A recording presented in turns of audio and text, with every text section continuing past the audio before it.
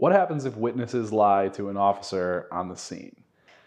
This answer comes in several parts. This can range from nothing, if either the police don't find out, all the way to something like being charged with false statement or perjury. The reality here is that if you don't give a written statement sworn under oath, you're probably not going to be subject to the penalties for false statement or perjury. Although that does get a little bit different if it's a federal investigation. Lying to a federal agent in the course of an investigation does tend to have more severe consequences than lying to, say, a local or state police officer, at least in Connecticut. Generally, the answer to this is the range from nothing all the way up to you could potentially be charged with a relatively severe crime.